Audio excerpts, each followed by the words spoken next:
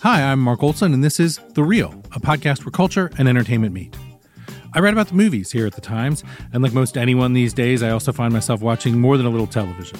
Between movies and TV, a frequent topic of conversation among my colleagues here on the entertainment staff of the paper is how tough it is for any of us to just keep up. So this show is about the stuff that we're watching and how we watch it. Building up to the Emmy Awards on September 17th, I sat down with Times Awards writer Glenn Whipp and Times television critic Lorraine Ali to take a temperature reading of this year's races. From returning shows like The Americans, Game of Thrones, and Atlanta, to first-year shows like Glow, Barry, and The Marvelous Mrs. Maisel, we try to get a sense of what the newly emboldened Emmys really mean. And then we'll hear Times television writer Yvonne Villarreal's interview with one of the stars of The Crown, Matt Smith.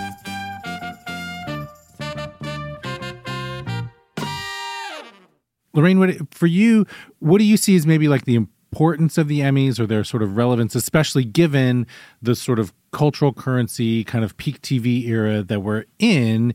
Do you feel like the Emmys properly reflect that? I do. I feel like this year, particularly, the Emmys reflect that. But I do think they have more relevancy at this point, or they're more relevant at this point than the Oscars are, just in terms of reflecting what we're actually watching, what is actually, there's a buzz, but not just on a critic level or not just on an industry level. I think they're a little more populist. But I do think that they have more cultural currency, but, you know, because they aren't the Oscars. I mean, I do think they mean more than they used to mean now that television has become so much more of, I think, reactive to what's going on culturally.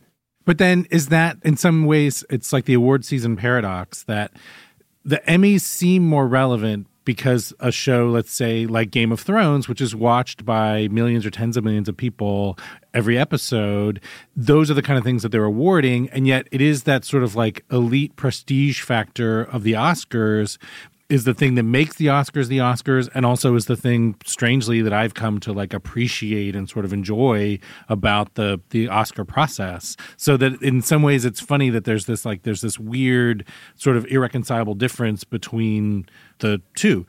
Lorraine, maybe let's dig into that comedy category a little bit. To me, at least, that the shows that are nominated there, Atlanta, Barry, Marvelous Mrs. Maisel, Glow, those seem much like kind of fresher shows than, say, what's in the drama categories.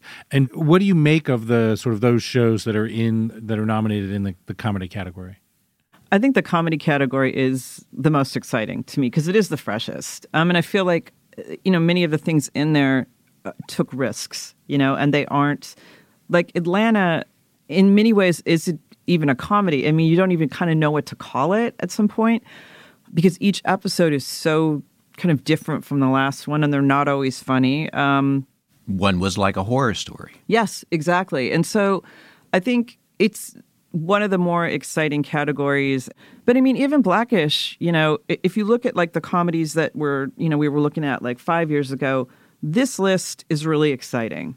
Even if it's Silicon Valley, which at this point is like, it's an old show, but it's still a great show. So it's a good year. It's a good year for these nominations, showing what's new, what's kind of upended what was there before. I know Barry's a show that you mentioned that we haven't really talked about here on the podcast before.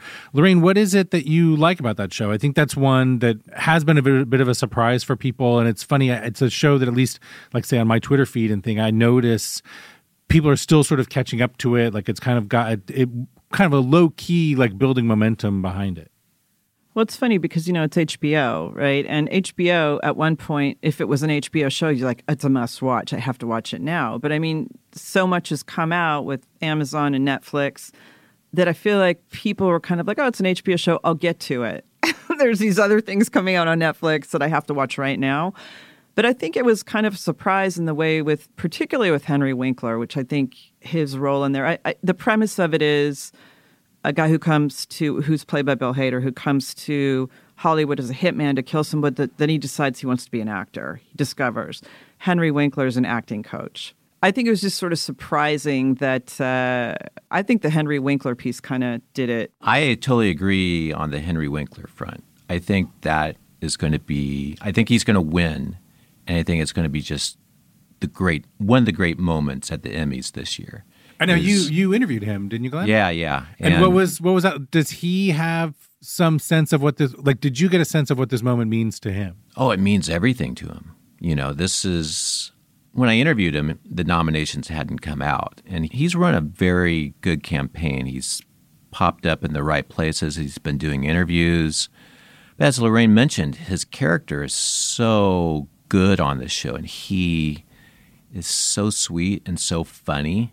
And initially you just think this is a vain acting coach and it's just going to be kind of a one-note thing. But then there's a love story involving him that's just so funny and sweet. And this is his 6th nomination. He's never won. He got 3 nominations for playing the Fonz.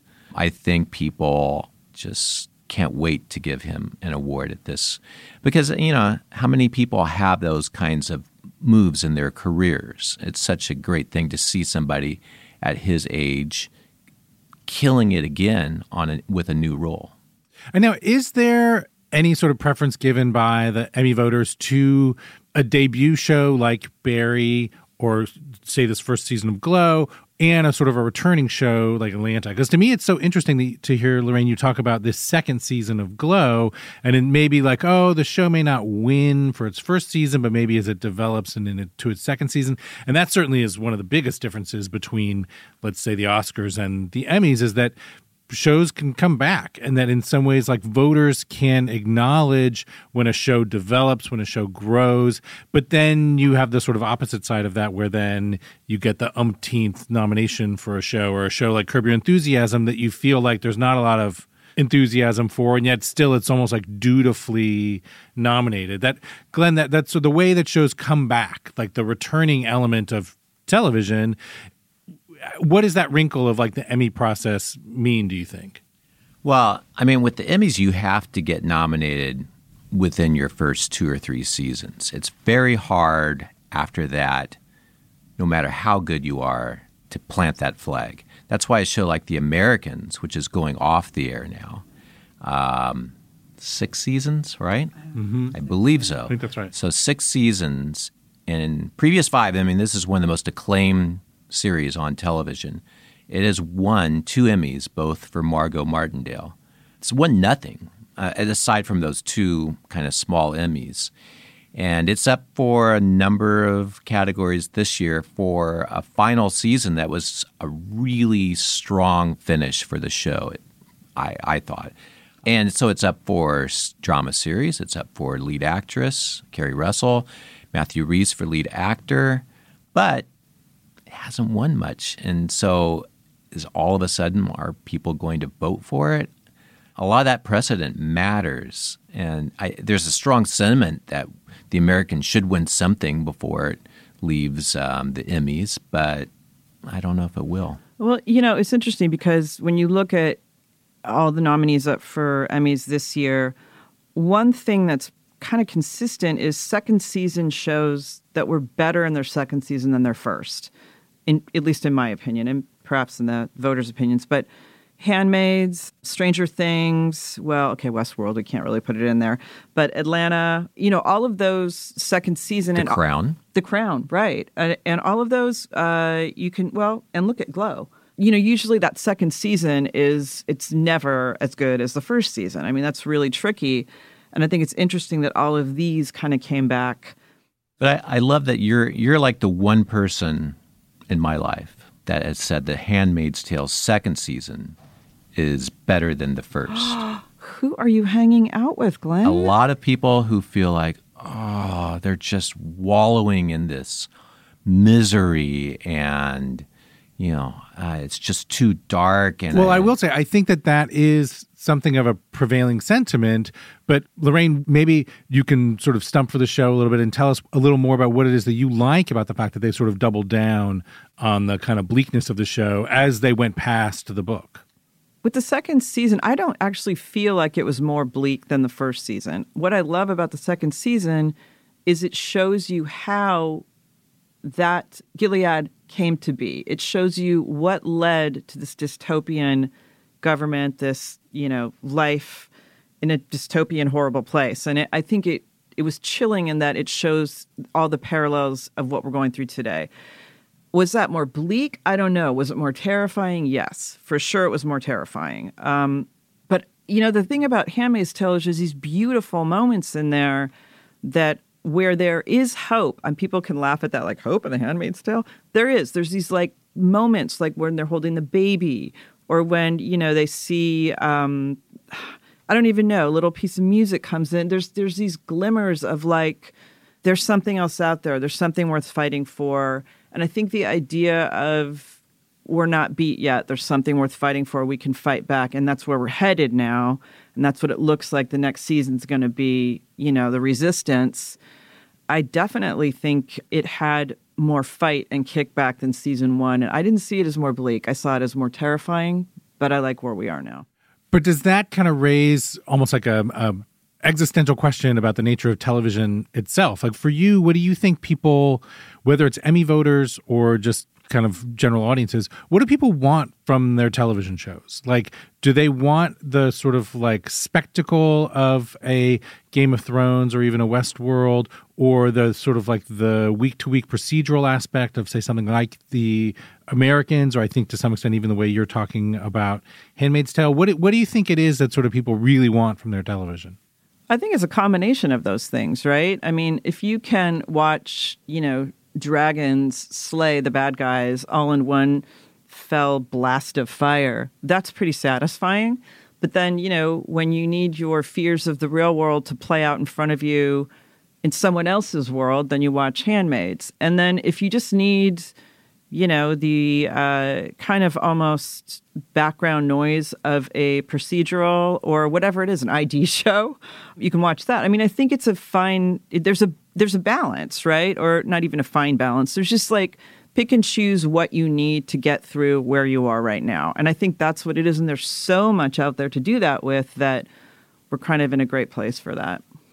And now, do you think that the Emmys represent the best of television? Like if, again, to come back to the Oscars, the idea of they've had to create this popular film category to somehow, open up the kind of movies that get represented by the awards, are the kind of shows that are celebrated by the Emmys essentially art house television? Are they sort of like the spotlight or moonlight of television, or do they represent something bigger than that? And now, maybe to wrap it up, a year from now, when we're talking about next year's Emmys, are we going to be talking about Sharp Objects? Ooh, I don't know. People are kind of angry about how that ended. Well, I don't know when this show is going to run. I don't know, because people are a little miffed about the pacing on it and, how it ended in the finale. I don't know. I mean, as we talked about The Handmaids, it's too bleak. I'm kind of pissed off about season 2, or people were saying. I think Sharper Objects has got that it's divisive in a strange way. So I don't know about But a year from now, where people still hold on to those feelings, like I guess in some ways I'm so curious about the process and the fact that like a full year from now, this show that is like now the movie everybody wants to be talking about, and yet are we even going to remember it a year from now? Kind of depends on what's nominated or what comes out, what limited series air between now and the end of May. I think, though, there's a lot of people are going to want to give Amy Adams an Emmy because Amy Adams has never won an Oscar. And that's such a big thing with the Oscars, is that Amy Adams has 5 nominations, but she's never won. Here's an opportunity to give her that Stepchild Award. Isn't that the runners-up prize? Yeah, And now we'll take a break. This is Chris Goffard with the Los Angeles Times. I want to share some exciting news. Bravo is turning Dirty John into a limited TV series, starring Connie Britton as Deborah Newell and Eric Bana as John Meehan. It's a scripted dramatic series based on the Dirty John podcast and my newspaper series. A tangled story of love, family, deception, and survival. Catch the new series coming soon, only on Bravo. And now we're back to hear Yvonne Villarreal's interview with Matt Smith. Hi, I'm Yvonne Villarreal with the Los Angeles Times. It's my pleasure to welcome Matt Smith on today's show. Smith is a first-time Emmy nominee this year for his role as Prince Philip in the Netflix royal drama The Crown. Thanks so much for being here. Thank you very much for having me on your podcast. Congrats on the Emmy nomination. Well, that's very, very kind of you to say. Thanks for remembering. How does it feel? It's nice to be invited to the party, frankly. Do you know what I mean? It's nice. It's nice to be invited to the party, and it's nice that it's my final year, and it feels a great privilege. You like the sound of Emmy nominee in front of your name? Is that what happens? Yeah. Really? That's all it is now. No, it's not. That's Until silly. you win it, yeah. Then it's Emmy winner. Uh-oh. And the Emmy loser is, yeah. Well, no, look, I'll take that. It's better than a kick in the knackers, as we say in England. Well, I mean, you were in a unique position in playing a well-known figure, particularly in England, but who is often overlooked. Talk about getting into Prince Philip, and what was your perception of him before starting the series, and how did that change for you? Well, it changed quite significantly, actually. I sort of think a lot of people in England have, and generally around the world, have a slight misconception about Philip, and I think mine's changed quite significantly. It often happens when you play a character that you sort of fall in love with them to a certain degree a bit, because you learn to understand them and you learn to really appreciate the bits of them that are disturbing or dark or selfish or problematic, because they're the interesting things that as actors you like to get into and explore. And, in England people think he's a bit of a doddery old fool who says the wrong thing, but I happen to think he is a rock star who has lived his life independently under the duress of this quite mad family and these mad rules, and managed to carve out, be a bit of a lone wolf, which was just really fascinating to play. And I find him very funny. And I think that's one of the reasons they've endured and stayed together, is that she finds him very funny.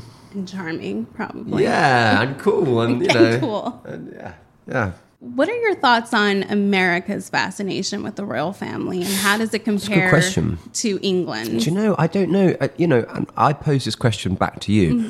Why is it we're so intrigued with the British royal family and not the Swiss or the Danish or... I actually don't. I mean, for me, it's the fairy tale, but I imagine it goes beyond that for some people. But it's very interesting. Is it the fact we all speak the same language? I think, is it her? There's a lot to do with her and the fact that she's been on the throne for so long, which I don't think will ever happen again. I also didn't realise the sort of appetite for the royal family that there was in the United States, and then particularly with the sort of Meghan effect of it all. I bet that's gone up. Did you watch the wedding? Of course. So you got up and watched it? I got up. No way. I set the, yeah. What time? I wasn't even at home. I was staying at a friend's house, out of town. No way. And I was like, please, I'm going to be watching this. I don't want to wake you up. Did you watch it? I did watch it, but I didn't have to get up. I mean, so what time did you have to get up? Like 4 a.m? Yeah. Dude. Yeah, that's tough. I watched it because I love all that pomp and ceremony that surrounds it, and how did you watch it? Was it just you? I watched it. Did you make your tea? I watched it with my mum and my dad because they were up, and then we went for lunch, and it was like I kind of loved it. Mm-hmm. Did you get teary-eyed? No, I'm not. I am not a teary person in any way, shape, or form. But, what are your views on... I mean, I would imagine being on this show... I mean, you have your own fame, and you were part of a big fandom with Doctor Who. Yeah. But what has being part of this show and portraying their level of fame made you think about that world? That's a very good question. I mean... they are anomalies in the world, and Meghan now, you sort of go, what a life she's going to lead. It's different. It's like being a politician. There's a level above being an actor. Even if you're Tom Cruise or you're Brad Pitt, you're not in the royal family. Do you know what I mean? Like, they can't go anywhere, and it's not even about selfies and photos. I don't think people really even want to ask them for that. They wouldn't approach them for it. Do you know what I mean? Because they know there's this other thing. And I think that level of fame must be very, very difficult. And you're born into it. There's nothing you can do about it. But, I think it also gives you the opportunity to do a lot of good. And I think someone like Meghan... And the great thing is, look, in 7 seasons' time, Meghan can play herself. Exactly. Right? She can be in it. She can make a return to acting. Yes. And if she doesn't get an Emmy nomination for that, then I don't know what else you've got to do, because she's her. There's nothing more that she can do. Nothing more, yeah, exactly. Well, this was initially a project you were kind of like, I don't know if I want to. Yeah. I don't know if I want to be a part of it. I know, what an idiot. But you had the luxury of having all 10 scripts. So talk to me about what you read in those that made you think, okay. Well, I loved him, and I loved the battle in him. I loved the sort of inner conflict, which I think if you watch the 2 seasons, you can see he's really battling with his position as a man. And sometimes he makes very selfish choices and makes the wrong choice. But I was intrigued by that. I was intrigued by the fact that he didn't want to kneel to his wife, by the belligerence, by the maleness, And I thought those things were exciting to explore. And just the quality of the writing, the quality of the cast, the quality of the directors that were associated with it. I thought, interesting, interesting. And as an actor, quite exciting, I suppose, really, because it's, I've realised that he's not come out of it with great popularity from people I meet sometimes, but I love him, you see. And I think, hopefully, when you watch it, you realise that deep down he does truly love her, but that it's, that he's at times being foolish. But, and they, this isn't a spoiler, they are still together. Right. They did endure, they did get through it. There is something that has connected them. And I think what's interesting about it as a piece is that it presents them universally in that yes, they are the royal family, but also this could be any other relationship where someone makes a mistake, or someone is feeling usurped, or someone is feeling like they don't have a voice, or you know what I mean? And that there are universal truths about it that are not exclusive to the royal family. Well, there's powerful moments in the silence. Talk about working opposite Claire Foy for these past 2 seasons and what she brought out of you. God, it's been a dream. She's such a good friend now, Claire, actually, as well. I mean, I think she has such diligence and precision and brilliance as an actor, and is someone that I greatly admire, professionally and indeed personally. And we're lucky we got on so well because we spent so much time together on set, and often that means there's a lot of downtime and you're doing this or you're doing that. So we got to hang out, which I enjoyed greatly. It was a joy really from start to finish. How did it challenge you, the crown as an actor? Because from people I've talked to, you like to improvise, or you're very much a perfectionist too. Was that sort of allowed here, or did you have to fight that instinct? There's none of that.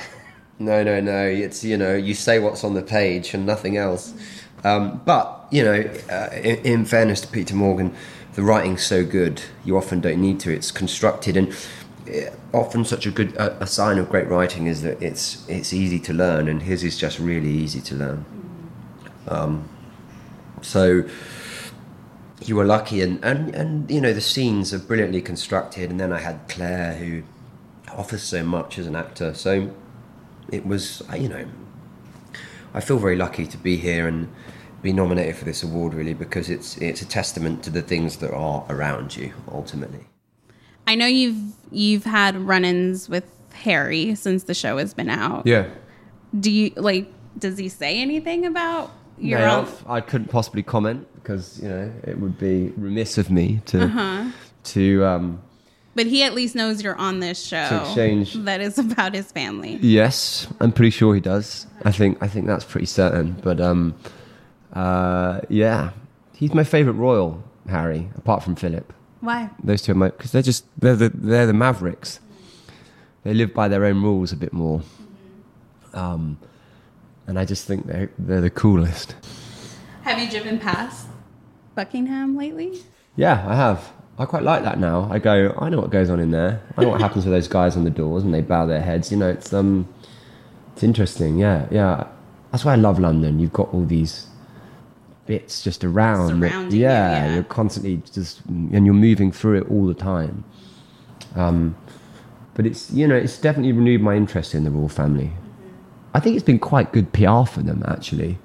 Well, yeah, and I mean, everything has sort of come together at, like, season 2 happened just as the announcement of the engagement happened. And the Meghan and the wedding. And the new era, and... Yeah. It's fascinating. Absolutely. Well, if you could have your moment with Philip, I mean, you don't have to tell me everything you tell him. Yeah. But what do you think would be one of the things you say? I don't know. I'd probably get quite nervous and intimidated and not say very much and sort of bumble at him. I just think he's great, and I sort of like the way that he's gone about his business over his life. You know, there's a few indiscretions, obviously, but hey, he's a human being, and I just say, well done, mate. You slammed it. Now, can we talk about your great nights out in London? You know, he drove a black cab. I know that. Yeah, he got a black cab and he drove it round London. And he used to just drive around London in this black cab. And do you know what I mean? There's little things like that he does that you just go, you're a cool dude, man. And, you know, I'd just go, mate, should we go for a drink? Well, he's 96. I was going to say, you got to find out how he takes his tea, not go for a drink. I don't know. I reckon he still might have the old whiskey.